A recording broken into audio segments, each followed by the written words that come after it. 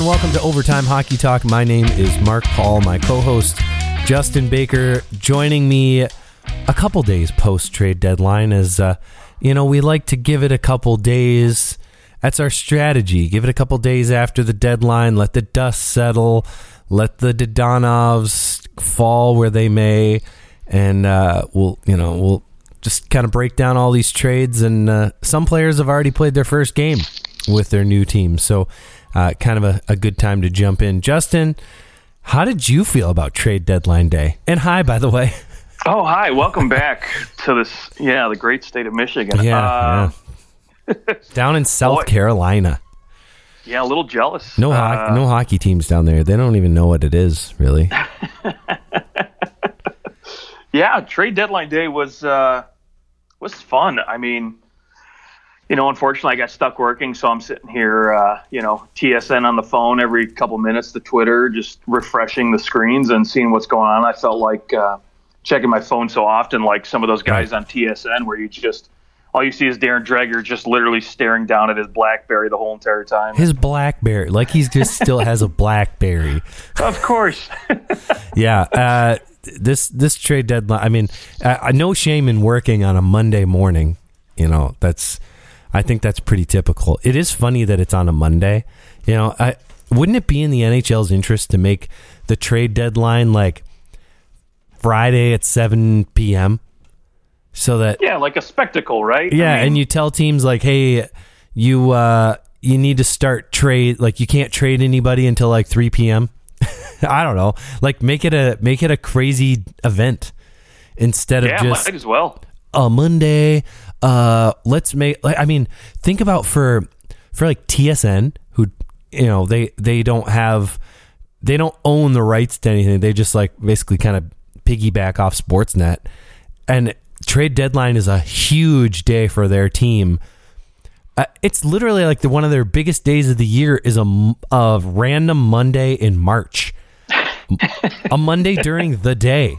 It's like, how many soccer moms are sitting around at home watching TSN or ESPN? Soccer moms, like tuned into trade deadline. I don't know. It just seems like it could be done a little better, in my opinion. But yeah, well, not only that too, but like I often forget, like, oh crap, 3 o'clock hits and you're still sitting around for a couple hours as deals trickle in. Sure. And then I forget, like, oh crap, there's hockey tonight. Like, there's other shit I got to pay attention to. Like, I want to sit here and break down these trades. I want to go on Cap Friendly and see what's going on. And yeah, give us the day off. Right. Give players the day off. Do all this other stuff. Especially those players that have been sitting around, right? There might be guys like, for example, the Red Wings, right? My team I follow quite frequently. There were rumors flying around about Tyler Bertuzzi might be on the block. He might be moved. And you got to think, for a guy like that didn't end up getting moved, maybe he's sitting around panicking all day, looking at real estate like, what the frick? I'm going to have to sell my house now. All this other shit that's going through someone's mind sometimes is, 20-year-old kid. Sure. And then, I'm not getting dealt. I got to go play hockey tonight. And it's like, where the frick am I mentally? Oh, that was like Philip Forsberg. There was a lot of rumors about him getting dealt, and then he went out and got 5 points. Right. So he maybe that's just like a giant FU. Well, he rewarded the Predators in that sense. No, well, let's do this. Let's truck through trades. I know we're going to go through a few trades before trade deadline. It helps to frame the whole conversation anyways. But we haven't talked in a couple weeks, so we'll just kind of break down all the major deals. We're going to leave out some of the lesser deals. The players that are like beyond fourth line players, we'll just skip over those. But let's start March 14th when the Colorado Avalanche acquired Josh Manson from the Anaheim Ducks for Drew Helleson and a second-round pick in 2023.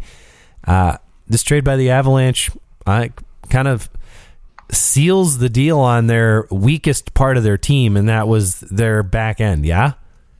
Yeah, no, I agree. Yeah, you think about it, right outside of Cale Makar and Devin Taves, really they were lacking not only a little bit of, just defensiveness, but a little bit of grit too, right? And a guy like Josh Manson really brings the sandpaper. He really brings everything, and he still has that slight capability of, being that offensive guy too, right, for that second pairing. He can still bring a little bit of that. So really enjoyed that. And I mean, you look at his time in Anaheim, right? He was always a top four guy. He can log big minutes. And you even go back to 17-18, putting up 37 points. So that's not really out of the realm if he, when he has the right type of guys to play with, he can still produce. But he's not expected. He was a plus 34 that year. Crazy year there. So far, nothing doing with the Avalanche in terms of putting up a point. He hasn't put up a point in the 3 games he's played so far, but definitely just shores up that whole entire group. I mean, it gives them a lot of flexibility. You don't even technically have to put him in your top 4, although I think that's mainly where he'll find himself. But you can kind of shift him up and down and find a good fit for him as a right-handed D. Samuel Girard, he can play the right side. Makar does. Johnson does, and then you've got Manson. So you got 4 guys that can play the right side. Girard will probably play the left side for right now, but it does really help them come playoff time because it's almost a guarantee someone's going to get hurt.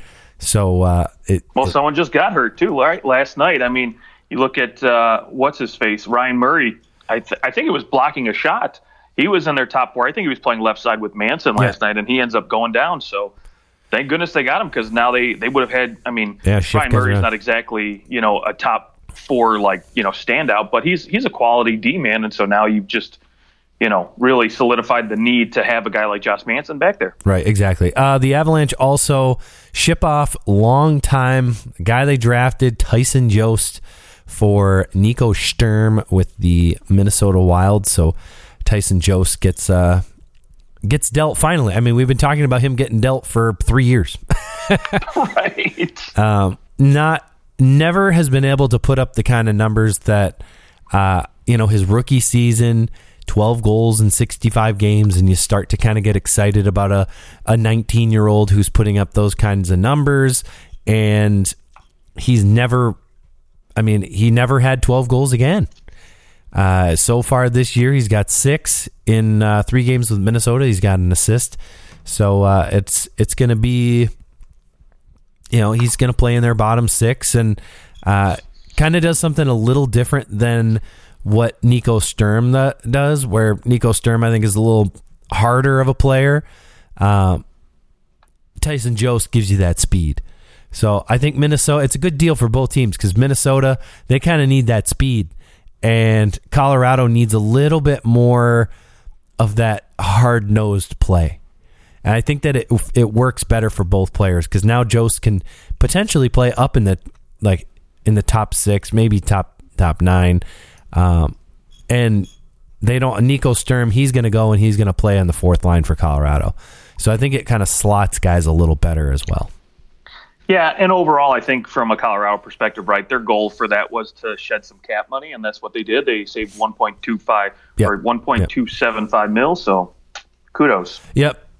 Save some cap money, and once this year's over, that's the kind of the party's going to begin for both of these teams. But Tyson Jost has another year left, and he's an RFA.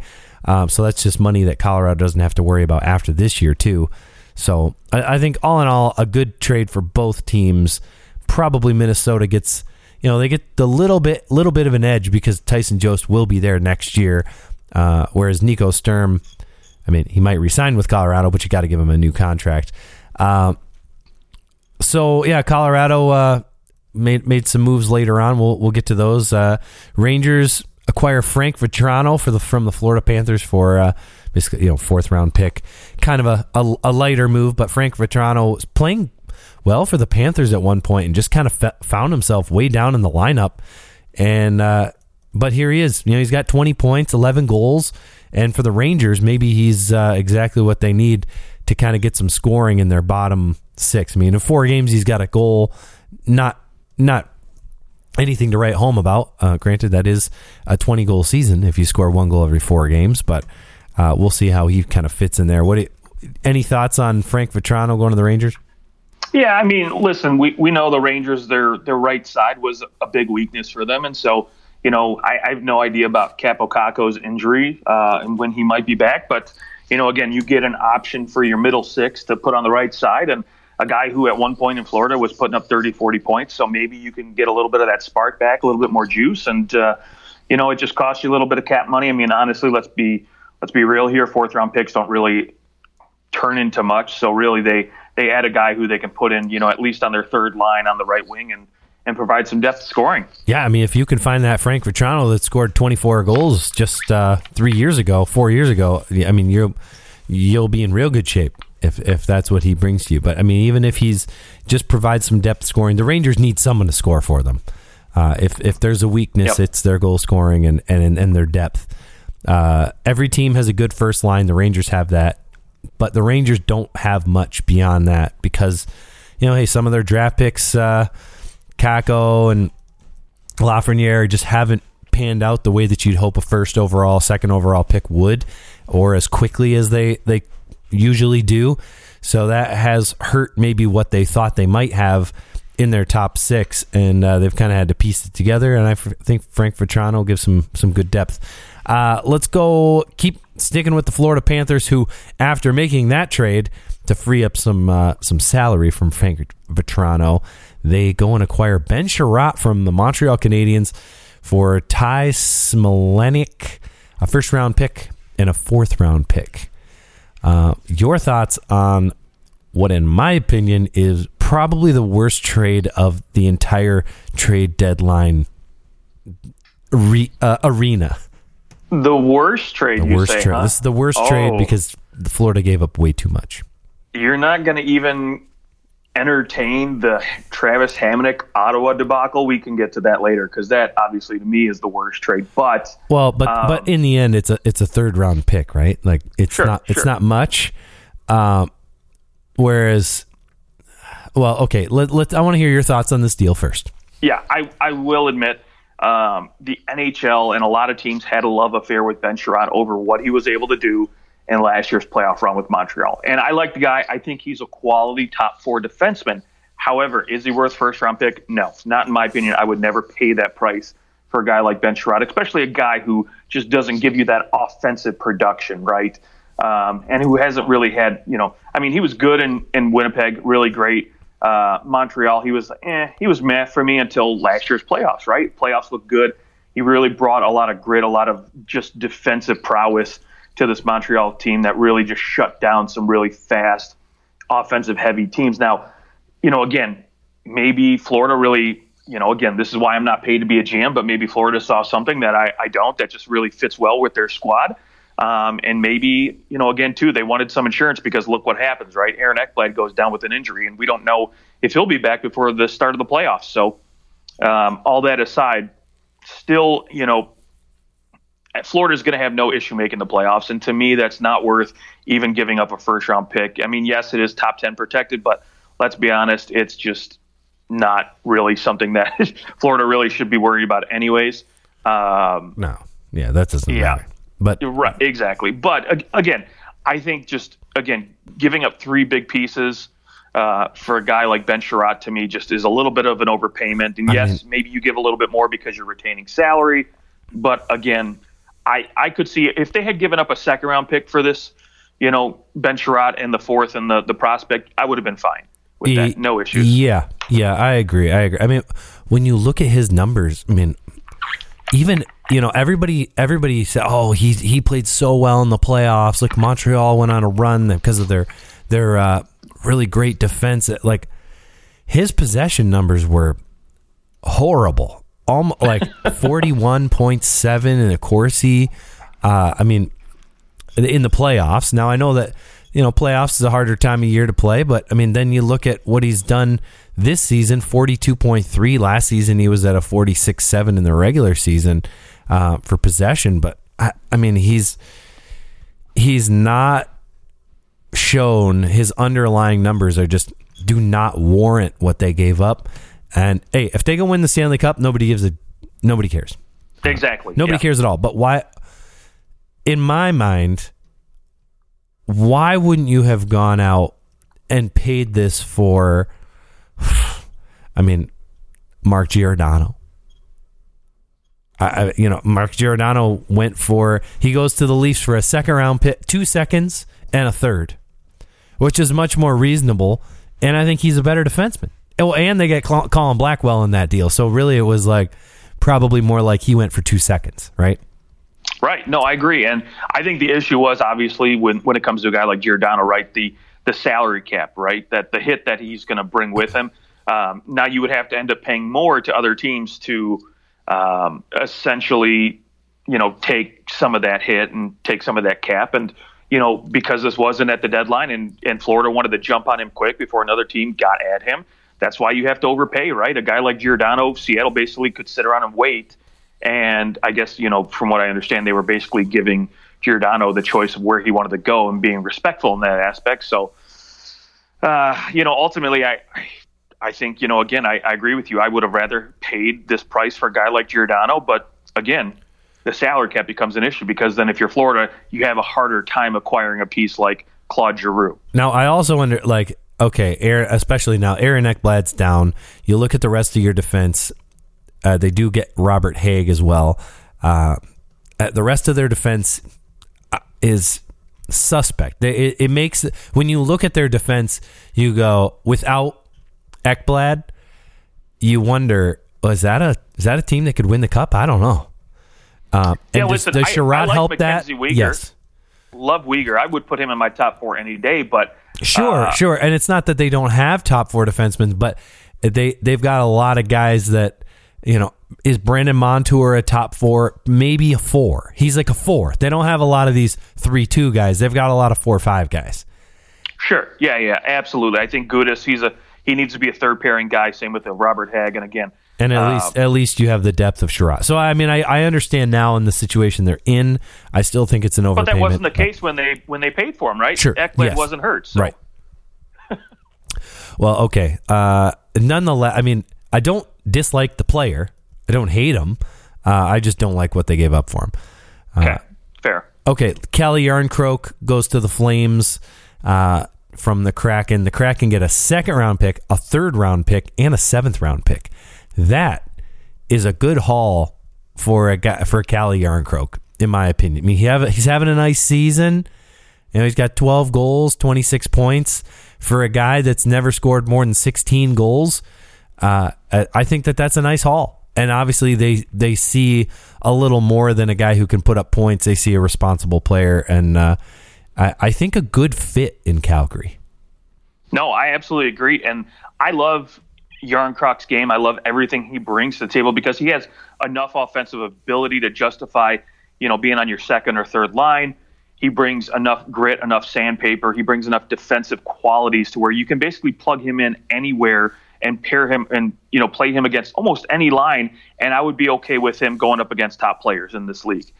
He's got enough speed. He's got enough, again, defensive abilities to where I think, again, Calgary saw, okay, this is the price we're going to have to pay for a guy like this that I think can really fit well in our system. And again, they're retaining money. So for $1 million, this guy is just worth every penny. Yeah. If you go to Calgary's draft picks for the next couple years, it's slim pickings. This next draft, they've got a 2nd, a 5th, and a 7th. I think based upon what you've seen in the regular season, if you're Calgary, you have to expect them to go pretty deep, right? And so, you don't care. You don't care. If they go on any kind of run, you don't care. Right. Back end 2nd-round picks. I mean, how many of those guys are NHL? Honestly, especially in a year where within your division, of course, nothing is guaranteed, and there's still very good teams. There are no great teams in the Pacific Division. There's no other great team other than Calgary. Calgary, this season, has proven to be a great team. LA, not a great team. Edmonton, not a great team. Vegas, probably not even going to make the playoffs. So, we're looking at a division that is wide open, which is potentially a berth in the, unless you really crap the bed, it's a berth in the conference finals. Probably you're going against the Avs. And if there's one team in the Western Conference that I would look to and go, they have a shot against the Avs, it's the Flames. Yep, absolutely. So I think the Flames are very wise to see what they can do, especially because you don't know if Johnny Gaudreau is going to be back next year, and there was no way in hell you were trading him. So with this group, this might be your last hurrah, and you see what you can do. Yeah, because I think, again, Sean Monahan, he's going to get dealt this offseason to somebody. Matthew Tkachuk, you still got to sign him. So who knows? Maybe somebody walks in and offer sheets him, and you can't re-sign him. So there he goes. But they would match. I think they would match a $12 million offer sheet for Matthew Tkachuk. I agree. I think, you don't let a guy like that walk, for sure. Actually, I guess if somebody offered $12 million for him, I think I'd take the 4 first-round picks. Rounders? Yeah, I'd take 4 first-round picks. Okay, probably, man, this is like the most lightning move. Just going out and snagging a guy that no one thought was even available. The Lightning acquire Brandon Hagel and a 4th-round pick in 2022 and a 4th-round pick in 2024 from the Blackhawks for Boris Katchouk, Taylor Radish, and 2 first-round picks. The Tampa Bay Lightning just... Oh, we don't have a third line, do we? Oh, we'll go get one real quick. All right, see ya. This is like the Tampa Bay Lightning are like me playing NHL. Like, I'm not going to need those first round picks in 6 years. I'll just deal those too. Like, right. You can stack your team real quick. What did you think of this move for Brandon Hagel? And maybe lump it in there with the other move that they made for Nick Paul, acquiring him from the Ottawa Senators to kind of round out that third line. Yeah, let's talk about that third line, right? Again, he brings in, a guy like Gaudreau last year, deals the picks, and then says, oh, you know what, hey, again, you and I were talking about this team and what they might add, and of course my thought is they don't have cap space. Who are they going to bring in that could possibly fill in a third line? But they go out and get a guy that's $1.5 million against your cap for the next 2 years after this season. And all it costs you is 2 first-round picks that essentially, again, if you're Tampa Bay, you're expecting to go deep again. So they're glorified second-round picks at this point. Yeah, the guy's got 20 goals. I know, and that's the thing. He scores freaking goals. So now you have a guy, too, not only that you can plug in on your third line this year, but, guess what? Andre Palat's not going to be re-signed after this season. So now we have a guy we can slide into our top 6 next year. No problem. And he's only costing us $1.5 million. And then you have the money that you lose from Palat to go sign anyone else. Yeah. Right. Well, I mean, that money's going to go towards some raises for a couple guys. But, again, Nick Paul was a fantastic ad. This is a guy who can not only take draws in the center position, but plays the wing as well. So now you've got a guy you can basically plug in anywhere. He plays the penalty kill very, very well. He's smart, doesn't make a lot of defensive mistakes, and he can chip in a little bit offensively, which is basically what you need on that third line. So, right now they've got Nick Paul and Russ Colton on the wing with Cirelli in the middle on that third line. Like Anthony Cirelli was killing it on that second line, but man, just the rich get richer is all I'm going to say. Yeah, they went from a team that, was in a collection of teams who could be favorites for the Cup. I mean, I don't know how they're not the favorite for the Cup now. But truly, like, I don't care what Colorado is flashing right now. Tampa Bay's done it twice, and they somehow find a way to make it like they're still hungry. It's clear. It's like an organizational from the top down. They are still hungry. They're trying to win their 3rd straight Cup. They'd be the first team to do it since the New York Islanders in the early 1980s. It's something that in professional sports today, it does not happen. No teams are winning 3 years in a row.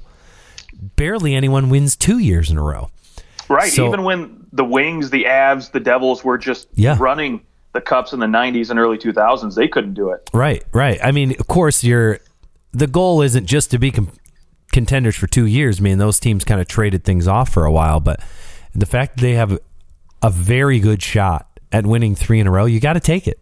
No one's gonna go, you shouldn't have traded those. You should have waited and seen if you could. No, you got to go for this now. Your best players are in the prime of their career. It's time to roll, because you know what? Next year, this might not be this. Your team might not look like this. The year after, your team, some of these guys might not be here or playing at this kind of level. So I think it's wonderful. I love that they're so ballsy to do something like this. It's every organization around the league should be looking at how Tampa Bay does things and figure out what they do and emulate it, because it's fantastic. Okay, let's Wild acquire Delorier from the Anaheim Ducks for a third-round pick. He actually scored in his first game. The only player acquired to do so. No, actually, Oscar Sundqvist did it last night for the Red Wings. Sundqvist. I didn't realize he scored for that. No, got an empty netter. That's all right. Okay, there you go. All right, fine. He's the only player to score on a goalie. There you go. One of the bigger moves of the day, the Boston Bruins acquire Hampus Lindholm. They get their top four defensemen in exchange for John Moore, Vakanainen, or I don't know how you say his name, and a few draft picks. What are your thoughts on this move?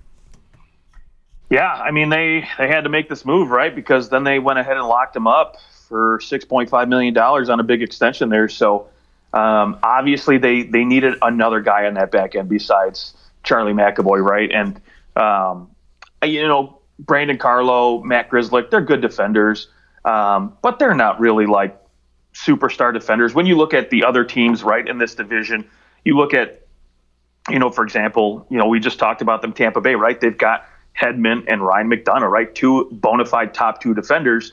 And if you're a team like, Boston, that's essentially their window is getting very, very small right now with, Patrice Bergeron and Brad Marchand getting older, and how long are they going to be around? And it's literally like, hey, we need to do something big. We need to do something quick and now. And, again, you look at the price that, Florida paid for Ben Sherrod, and you essentially just look back and you say, okay, cool. We had to pay, a little bit more, but we get a guy who brings you more offensive production, is easily going to be able to play top 2 minutes and bring quality offensive numbers with it too.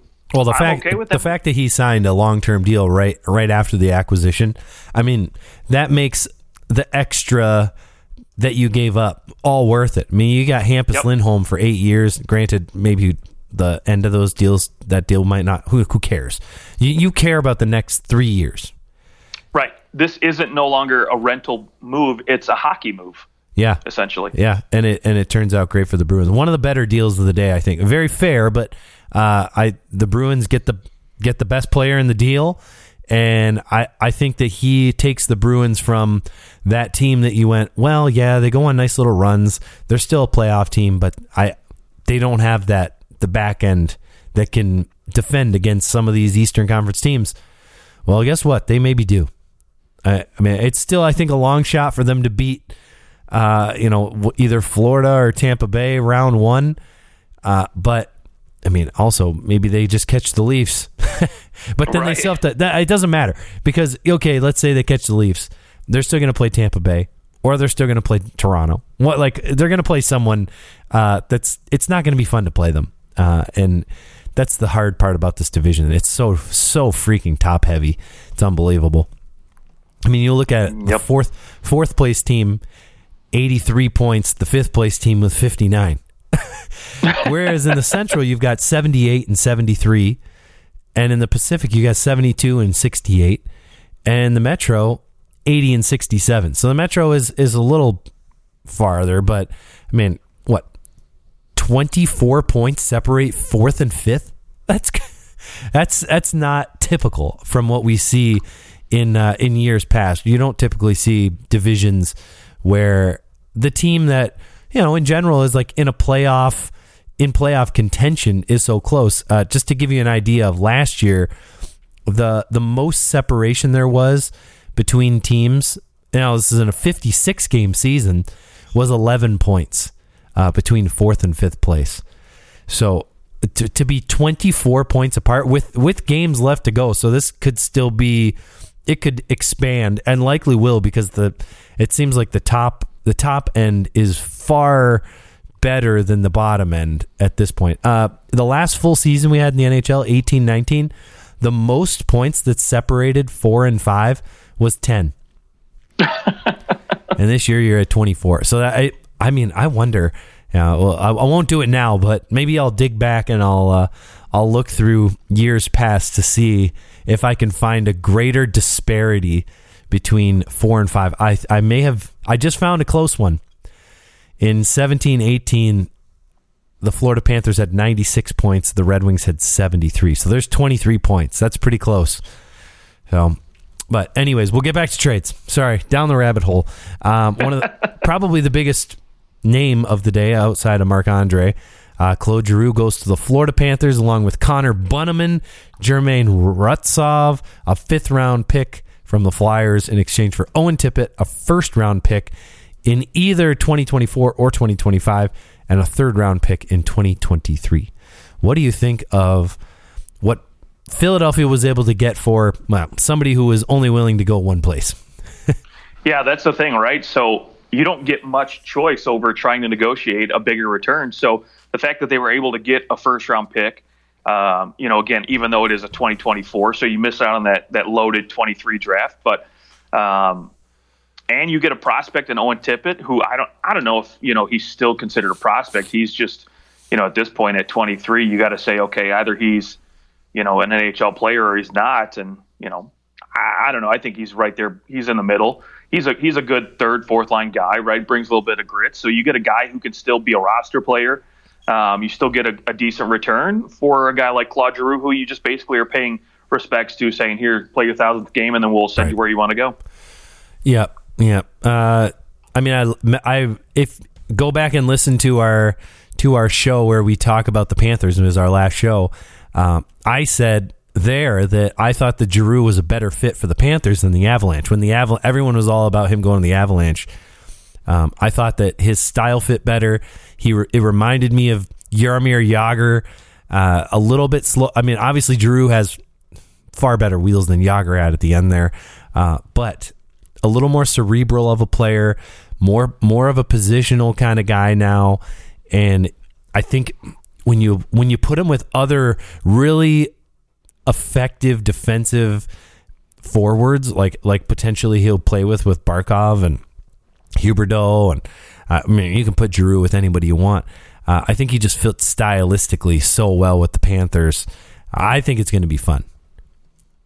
Yeah, he's already slotted on that top line with Barkov, Giroux, and Verhaeghe, so that's going to be a fun line to watch. And then I would love to see.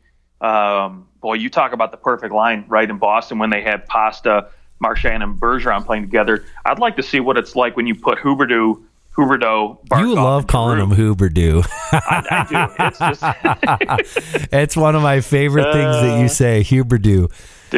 Dude, so good. But I would love to see those 3 guys play on the same line at least for a few shifts and just see what kind of damage. I'm sure that power play is coming out at some point. Yeah. It's gotta.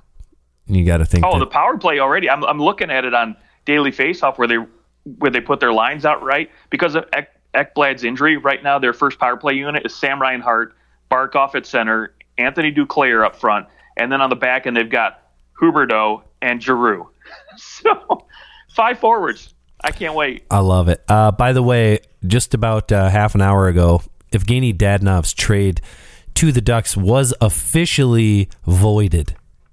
Oh boy! It has been concluded that he could not be traded, and his limited no trade clause had not been complied with. So he is still a Golden Knight. Ain't that a shame? Now, how awkward is that going to be to walk into that locker room? Ooh, I don't know. You're like, sorry, we didn't want you here, but yeah, I mean, he's going to have. I mean, other thing is they can't activate anybody anymore. They can't activate Martinez. I know. I kind of love it because the Vegas Golden Knights, the way that they run their organization, like they've shown their hand too many times now. They are a bunch of D-bags. They are a bunch of assholes. Like they trade this guy and they go, "Oh, sweet, he forgot to turn in his no trade clause. We're just gonna come over." They don't even care. That what in my mind, how are you not? I don't know, something. Hey, we're gonna be trading your guy to this team. Well, we had a no trade clause. No. We're ignoring that. At least they could have gone to capfriendly.com and found the no trade clause on there. Well, right? I mean, it's not that they knew about that, but they thought that he didn't submit his list in time. So that's what they thought, that, oh, we can trade him because he didn't submit his list. But they never were like, hey, by the way, you never submitted your list, so we do have the ability to trade you wherever we want. We wanted to let you know you did fail to produce this list. No, they just go, well, no, yeah, we traded you because you didn't produce the list, so see ya. Like, they are, and what they did to Marc-Andre Fleury, they are a bunch of dicks. Yeah, I will say they only care about winning. They don't care about the people in the organization. And I say, fuck them. Well, you know what? It's going to be a bigger FU when they don't make the playoffs this year, right? They won't make the playoffs. No, at this rate, they won't. But so here's the other thing, too, that's going to come from all this is now you're going to get the NHL in this offseason. I think they're going to look, long and hard at the way teams manage their long-term IR because, again, we had, Tampa Bay, people were kind of raising an eyebrow to Kucherov, the way they were running things. And now you're essentially having the same thing with Mark Stone in Vegas and Alec Martinez, like how all that shit is going down. Now the NHL is going to really look at it and be like, okay, well, now we need to, maybe tweak things the way teams can, use their LTIR, maybe so they don't get away with shit like this. No, who cares? Let them get away with it because it's screwing them over. They deserve everything they're getting right now.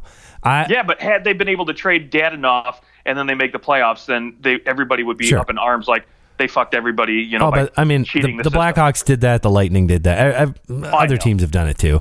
But I don't think that it's not that he's hurt. But if it were the playoffs, would he play? Yes. And I don't know that you can say that it's fair to say, well, if everything's on the line, you might play, but when it's a regular season, you might not. There is a difference. I mean, there's a reason why. Patrice Bergeron? Remember, he was playing with like broken ribs. No way is he? He's not. Yeah, punctured lung. That's right. No way are you playing with a punctured lung in the regular season. No, right? You're not. But it's the playoffs, so you do. So there is a certain level of like, well, we're gonna let this guy actually try to get healthy in the regular season, and we'll bring him back for the playoffs. And it, in some ways, is legit, especially because if it was your team, you'd have no problem with it. Oh, of course not. Yeah. So I don't have a big issue with it, especially because it is biting them so hard in the ass right now. It is so wonderful. I like the Tampa Bay Lightning did it. I don't really care. I thought it was pretty creative and like a good use of space. But the Tampa Bay Lightning do not have a douchey organization. The Vegas Golden Knights are a bunch of maybe not all of, not everyone that works for them, but the people at the top, and they are just, it's so over the top. Don't give a crap about the people. They care about winning. And you want your team to put winning as a very high priority. Remember how human beings are the reason that you win. That's anyways. Yeah, I mean, I will say I do like Vegas, but I do think this is karma for the dick move they pulled on Fleury last year. So yeah, this is complete karma. It's unbelievable. I love it.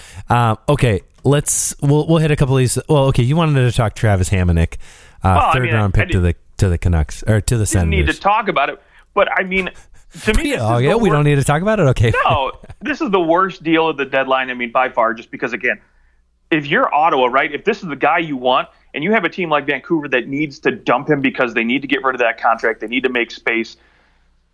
Why give them a third-round pick? You could give them a seventh-round or quote-unquote future considerations, and I guarantee you they would have given you Travis Hamonic. There was no reason for them to give him a third-round pick. Now Vancouver has ammunition to make another deal, this summer or whenever they freaking want to. But, again, it's just something completely unnecessary. It was a waste of a pick. Basically, you're just throwing it in the garbage because Travis Hamonic is not an NHLer. He's maybe a seventh defensive player on your team, and for some reason, Ottawa seems to think that their analytics have proven something about Hamonic that other teams just haven't figured out. I don't know. See you later. We'll flag it. We'll flag it and see what happens next year. I have a feeling you're right. I mean, we all know more than Pierre Dorion, though. Right? The Kings get Troy Stecher from the Wings for a 7th round pick. I like the move for the Kings, just a little depth move. Yeah, great depth move. This guy can move the puck well. He's a good skater, and now it's proven even more valuable because we don't know if Drew Doughty's going to be back before the playoffs. Womp womp. Okay. Speaking of a third round pick from the Canucks, Travis Dermott goes from the Leafs to the Canucks for a third round pick. Love the move for both teams. Dermott just having a bad season. Things haven't gone well the last year and a half. And you get a third round pick for a guy who you probably weren't going to bring back next year anyways. And he's not rolling the way that he has been. And I think he'll get a new opportunity in Vancouver. Yep. Fresh start for everybody. And again, this kind of gives, ties into that Hamonic deal, right? Again, you got a cap strap team in Vancouver that wanted to bring in a guy like Travis Dermott and wanted to basically, bring in a better defensive player, and Ottawa let them do it. And, Leafs, again, they needed to move some money so they could make this next move. So I like it for both teams. Yeah, the Leafs acquire Mark Giordano and Colin Blackwell from the Kraken for 2 seconds, 2022 and 23, and a third in 2024. I think it's wise when a team spreads out the years that they give up picks in. I think that it's smart. I think it gives you the opportunity in later years to, we didn't give up a second, a third, all in this 1 year. You kind of hang on to what you have. Granted, the Leafs, they have a first round pick, then they've got a third and a seventh. So it's close. And also, if I don't know if Minnesota, their seventh round pick is like conditional right now. So there's a chance that it goes. Their seventh round pick goes. No, it's not going to go. It was for some Brennan Mennel. Do you know who Brennan Mennel is? Never heard of him. He's played 20 games for the Marlies. He's not going to play 30 games for the Leafs this year. I don't think that's happening. No. Overall, this is a great move for Toronto. You have Kyle Dubas, who was outlandish, or not outlandish is not the right word. He was outspoken about not wanting to give up a first-round pick to acquire a defenseman, right? That was his goal from day one. He said it on multiple occasions. Our goal is to add a quality defender, and they get probably, in my opinion, the best defender available at the deadline in Mark Giordano. So you like him more than you like a Hampus Lindholm? Absolutely. Okay. Yeah, at least for the deadline, right? For now, for this playoff run, the end of the season, I like Mark Giordano much better than I would a Hampus Lindholm. Now, long term, Hampus Lindholm, is the better move, but again, considering what the Leafs had to pay for Mark Giordano, he was clearly bad. The better. Yeah, it was great. Well, and you get Colin Blackwell. I mean, he's on pace for about 20 goals this year. He's having a nice year. I think it's a great move bringing him in. He's a hard-nosed guy. You're just getting depth down the lineup, which is what really the Leafs needed a defenseman, and they really needed some depth. Because, like a Wayne Simmons, Jason Spezza, these guys, they're not playing as well. And I think down the stretch, just needed to kind of give a little bit of a boost to that bottom six. So he allows the Leafs to do a lot, especially down the stretch. I think come playoff time, you're going to see Spezza kind of perk back up. Wayne Simmons, he's going to perk back up. I'm not worried about these guys come playoff time, but right now, as the regular season kind of hums along, they're not going to miss the playoffs.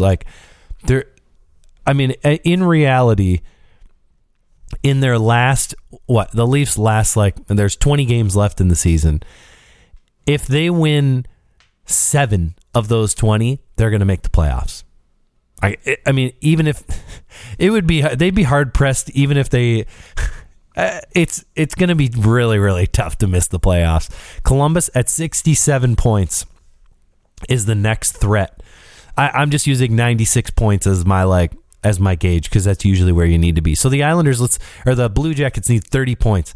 So they need 15 wins in their next 18 games. Do you think that's going to happen? No, it's not. So as long as I think you get to 96 points, they're in the playoffs. That's 7 wins in the next 20 games. You're not worried about that.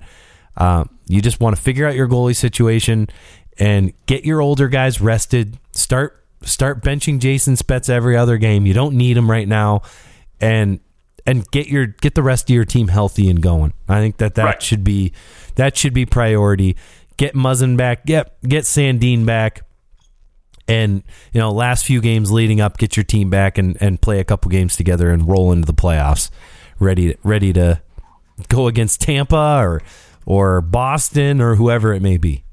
Yeah, and that's the thing, right? Colin Blackwell gives you the ability to rest guys like Jason Spezza and Simmons so you have them fresh for the playoffs. Exactly. Okay, Nick. We already talked Nick Paul. Let's go to Mason Appleton goes back to the Jets. Good for them. They're kind of in a weird limbo spot. I think they can make the playoffs. I don't see it happening still, but they get Mason Appleton back after they trade Andrew Kopp to the New York Rangers for where did it go? It just went away. Oh my gosh. There it is. And a 6th round pick for Morgan Barron, 2 conditional 2nd round picks, which could become a 1st round pick, and then a 5th round pick. So, yeah, what did you think of what the Jets did? Goodness. Listen, I like the moves. I think the Jets still have a slim chance at making the playoffs here. They're not completely out of the woods yet because Vegas is going to let everybody else jump them at this point. So, hey, if Dallas can keep it up, good on them. I don't think Nashville's going anywhere, so it's going to be tough. But overall, I think, for one, Mason Appleton, he's a guy that I think the Jets really like, and they don't have to give up much to get him back. So kudos on them.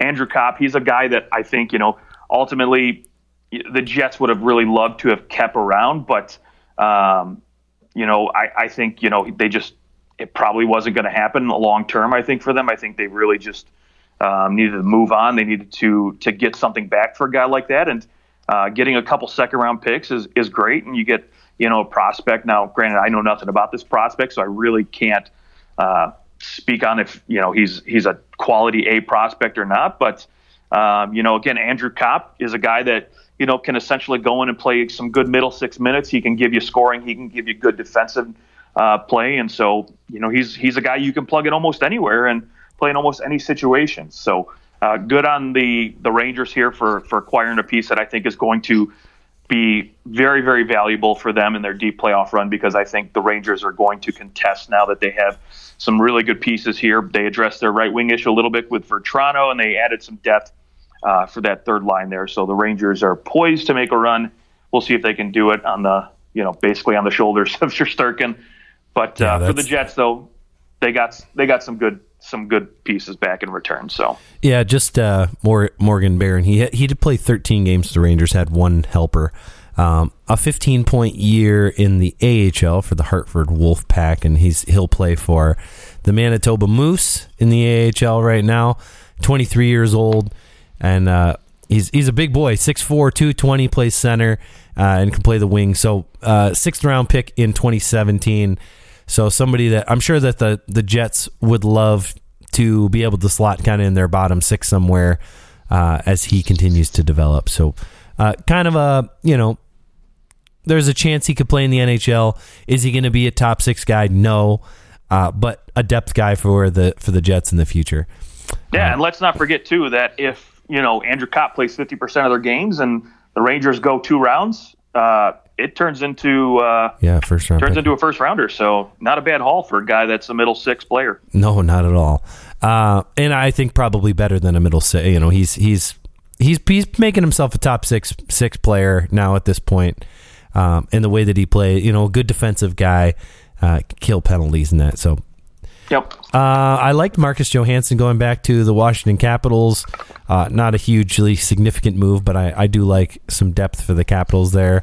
Capo Kähkönen goes from the Wild to the Sharks for defenseman Jacob Middleton. I like this move by the Wild as it's coupled with bringing Marc-Andre Fleury to the Blackhawks for a conditional first-round pick. I believe the condition they have to win 2 rounds. Otherwise, it's a second-round pick. Yep.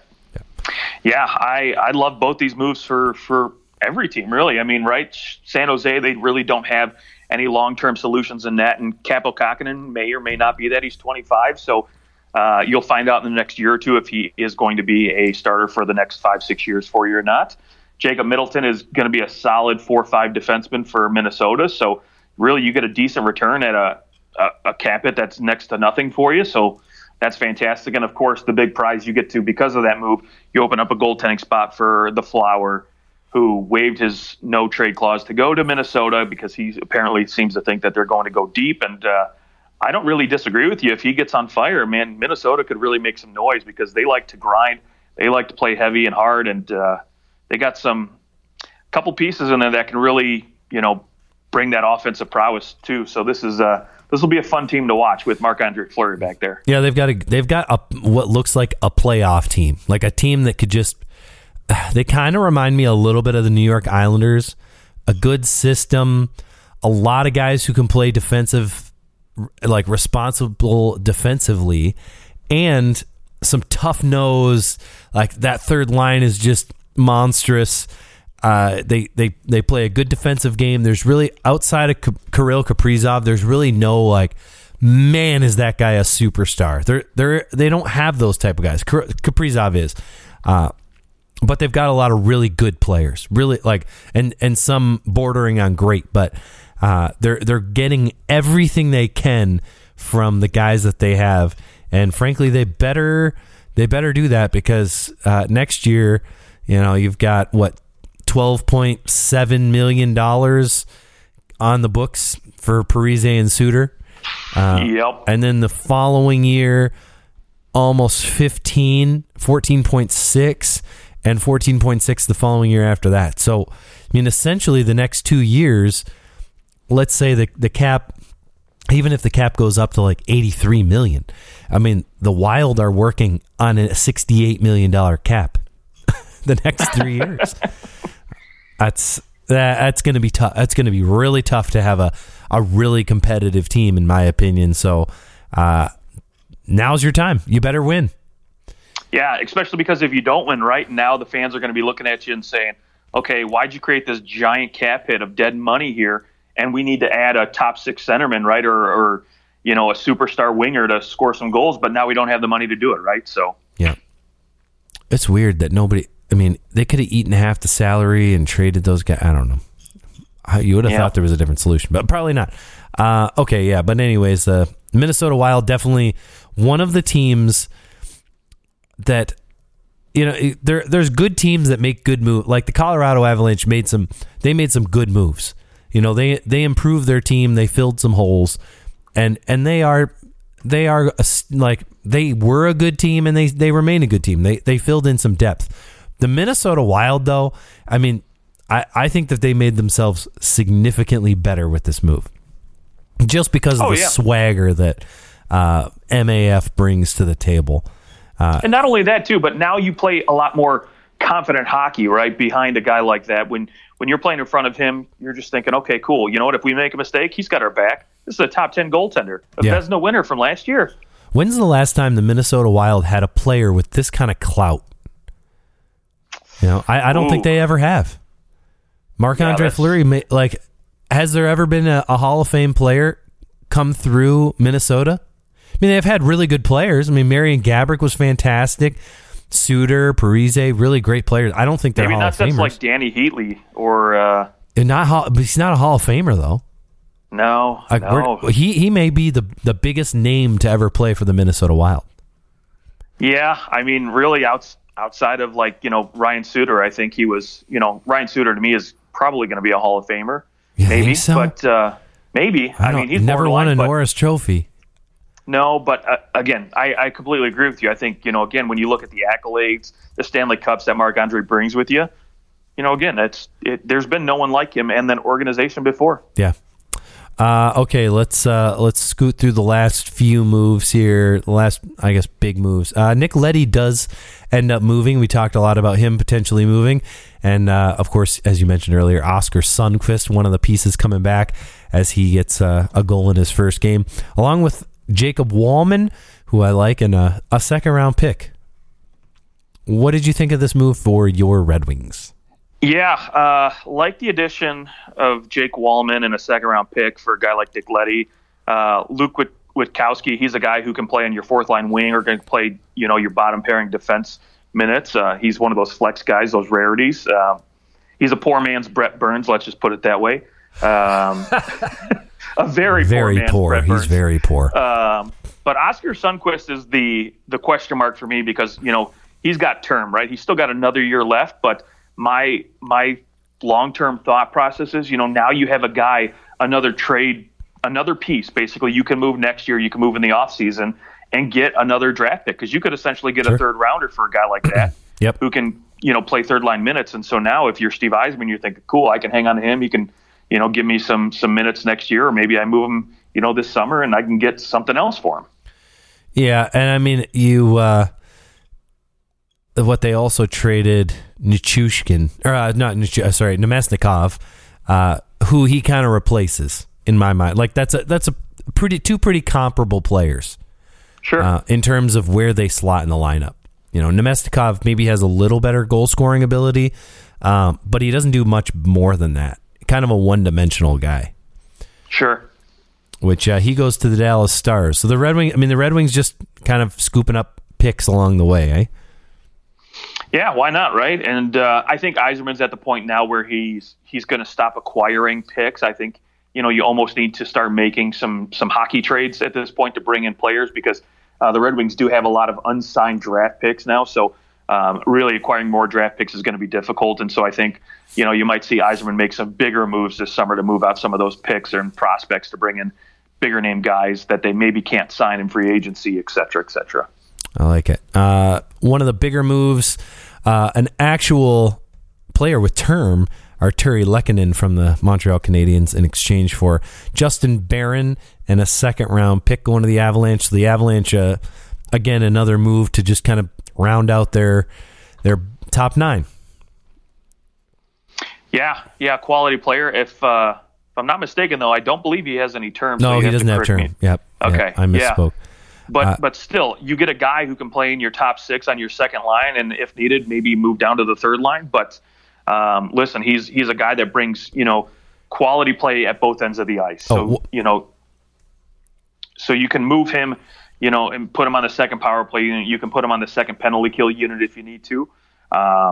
And again, he has the pedigree to go along with it too. Have a deep playoff run last year with Montreal, he knows the grind it's going to take, and so brings a little bit of that to Colorado. Absolutely, and you're right. He doesn't have term, but he is an RFA. Right. So yeah, he will be around. So he's protected in that way. He can't go anywhere.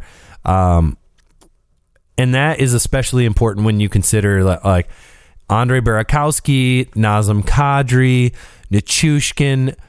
I don't think maybe none of those guys come back next year. I mean, they do have a good bunch of cap space next year, but they're probably not signing anybody to beast contracts because of Nathan MacKinnon's contract coming up. You got to plan for that. I imagine that on like July 1st, Nathan MacKinnon's going to get $12 million or something along those lines, right? Like he's going to get Marner, Matthews. How is he not? Unless he's willing to take a big discount, and that's why he's not taking a lot of money. You have to think he's going to get $10 million minimum. Oh yeah, I mean, yeah. If he takes a discount, it'll be $10 million, right? But I think he's probably a $12 million guy. He's going to want to say, hey, you know what? I want more than Panarin, but obviously, Colorado has that chip to say, you're not. I mean, in their mind, they're never going to say you're not as good as MacKinnon, but let's be real. He's no, I'm sorry, not MacKinnon. He's no McDavid. So, there's that chip for them to still play, I guess, in the back of their pocket. But I mean, McDavid at the same time, you think like, well, McDavid was signed several years ago. Sure. So there also is that, he was signed, he signed an 8-year deal and he's in the 5th year of it. So he's halfway through that deal. I mean, if you think about what $12.5 million was worth 4 years ago, the way that inflation has gone, it's significantly less. I mean, to you and me, it doesn't matter. Right. I'll take 10. I'll take 12. I'll take the hit. But yeah, I guess it depends on how badly they can convince them to say, hey, we need to save some money so we can replace Najim Kadri or get him re-signed, right? So Yeah. that's the bargain right there, because, again, maybe they can move Eric Johnson's contract this offseason and free up some money that way, but it's still going to be difficult. How many times has Andrew Hammond been dealt at the deadline? I know. He actually, I can't remember if he came out and said it or if someone just, literally was talking to him, and he's just like, man, you know what? I wanted to stay in one place for a whole season. That's what he basically said. Jeez. Yeah, it's got to be rough on those guys. I also, side note for the Avalanche, I know he's kind of like a bottom fourth line guy, but I love Andrew Cogliano coming over and maybe get a little bit of a resurgence here for one more run for Andrew Cogliano. I think if the Avalanche win the Cup, I think Cogliano probably just calls it quits. Yeah, and I like him too, and he's a bottom line guy, but he brings good penalty kill ability to this team and leadership. And let's face it, Colorado does not have a great penalty kill right now. So if they can add a little, sandpaper piece to go back there and help, shore that up a little bit, then kudos to them. Oilers get Brett Kulak from the Montreal Canadiens for a prospect, a conditional second, and a 7th round pick. Oilers kind of shore up their defense a little bit. Do their last little move. Yeah, everybody was expecting the goaltender, right, to be addressed. Clearly wasn't, but now they get a guy who, got a little bit of time last year in with the Montreal playoff run that they had, and so we'll see. I mean, it never hurts to add defensive depth, right? No, absolutely not. And they need it. Yeah. The Penguins get Rickard Rakell in what I felt like was the Hagelin deal. Like he's that guy for the Pittsburgh Penguins potentially. That he has the potential to score more. He's done it before. Let's see if he can do it for us. Yeah, I agree. I think, if you can plug him in with, Gino or Sidney Crosby, I mean, I don't think he'll play with Crosby because, he's looking good with Gensel and Rutz on his wings. But, if you can put him with Gino and get him going that way, I mean, heck, there's no reason why he probably couldn't be a 40-point player again. So, it'll take a few games to get him acclimated. But, if anything, I think they get a steal of a guy here, who really who can bring a lot of offensive power, and he's still fast. He's still responsible enough. So we'll see what happens with that.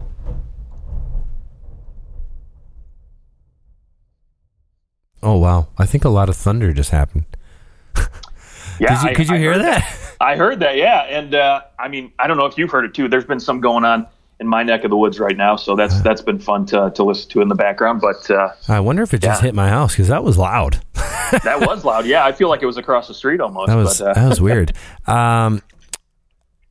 Tyler Mott goes to the Rangers, a decent little pickup from the Canucks. Really the only move the Canucks the Canucks didn't do a whole lot, and they could have done more. We all talked JT Miller and all that. They don't end up moving him, but they moved Tyler Mott out. I think they're still there's still hope for the Canucks that they make the playoffs, I think. Yeah, I mean, why wouldn't you, right? And 5 points out. Why wouldn't you give it a go, give it a try? Because I am still kind of shocked, though, that really we didn't see a Brock Boeser move here. I was kind of hoping for a bigger piece. But again, that kind of goes back to the thought process that, hey, we're still in it, right? So don't get rid of this guy. I mean, he's an RFA, so they don't have to move him. Maybe they just didn't get any deals that they liked. But, if I was Vancouver, I think I would have just tried to get as much as possible, because when teams get desperate for scoring at this point, there's not too many guys like, Brock Boeser that come about at the deadline. So You probably could have got maybe a little bit more. Yeah, I think, though, that Boeser maybe they evaluated it and they said, this would be dumb to trade this guy. We can get him going again. Maybe. That would new be coach, my assumption. Right? Yeah. Just start a whole new season with a whole new training camp, and maybe we get him going again. Yeah. So, I agree. Okay. Max Domi, probably the last, just kind of that one that slipped in the last minute. Max Domi goes to the Carolina Hurricanes along with a prospect from the Blue Jackets in exchange for a defensive prospect. Florida Panthers get Igor Korshkov and a 6th round pick in 2022. Your thoughts on really just Max Domi going to the Hurricanes?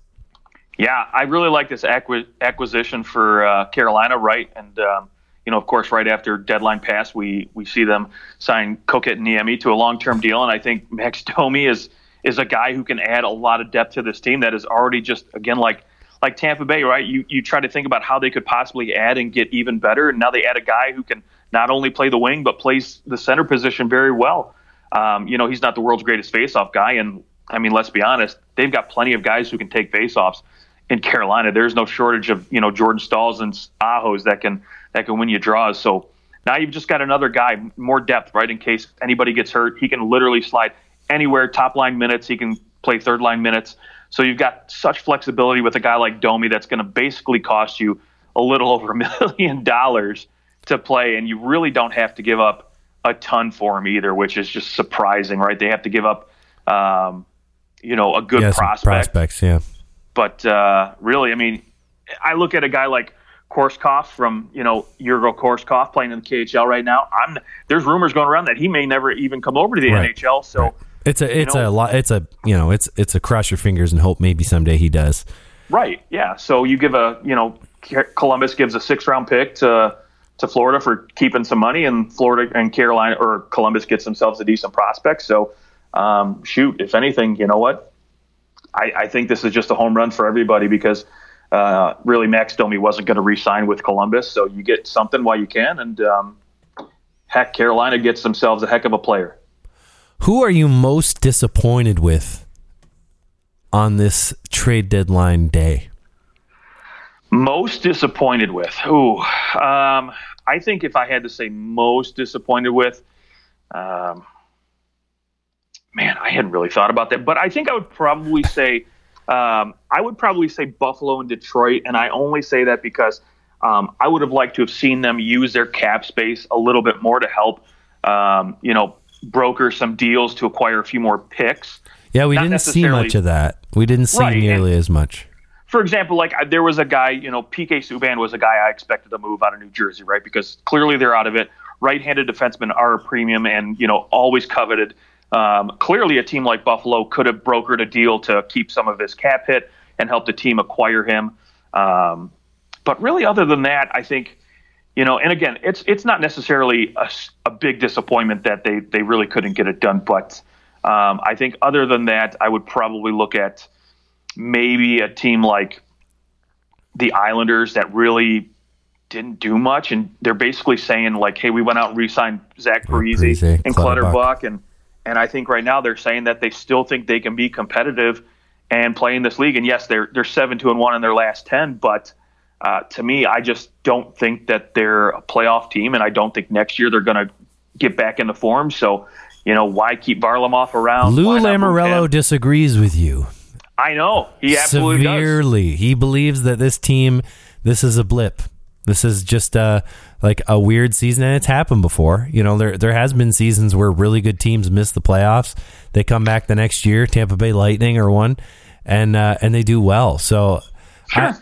I get it. Like, this team's so old that at this point, whenever you decide that, okay, this isn't working, it's all coming down.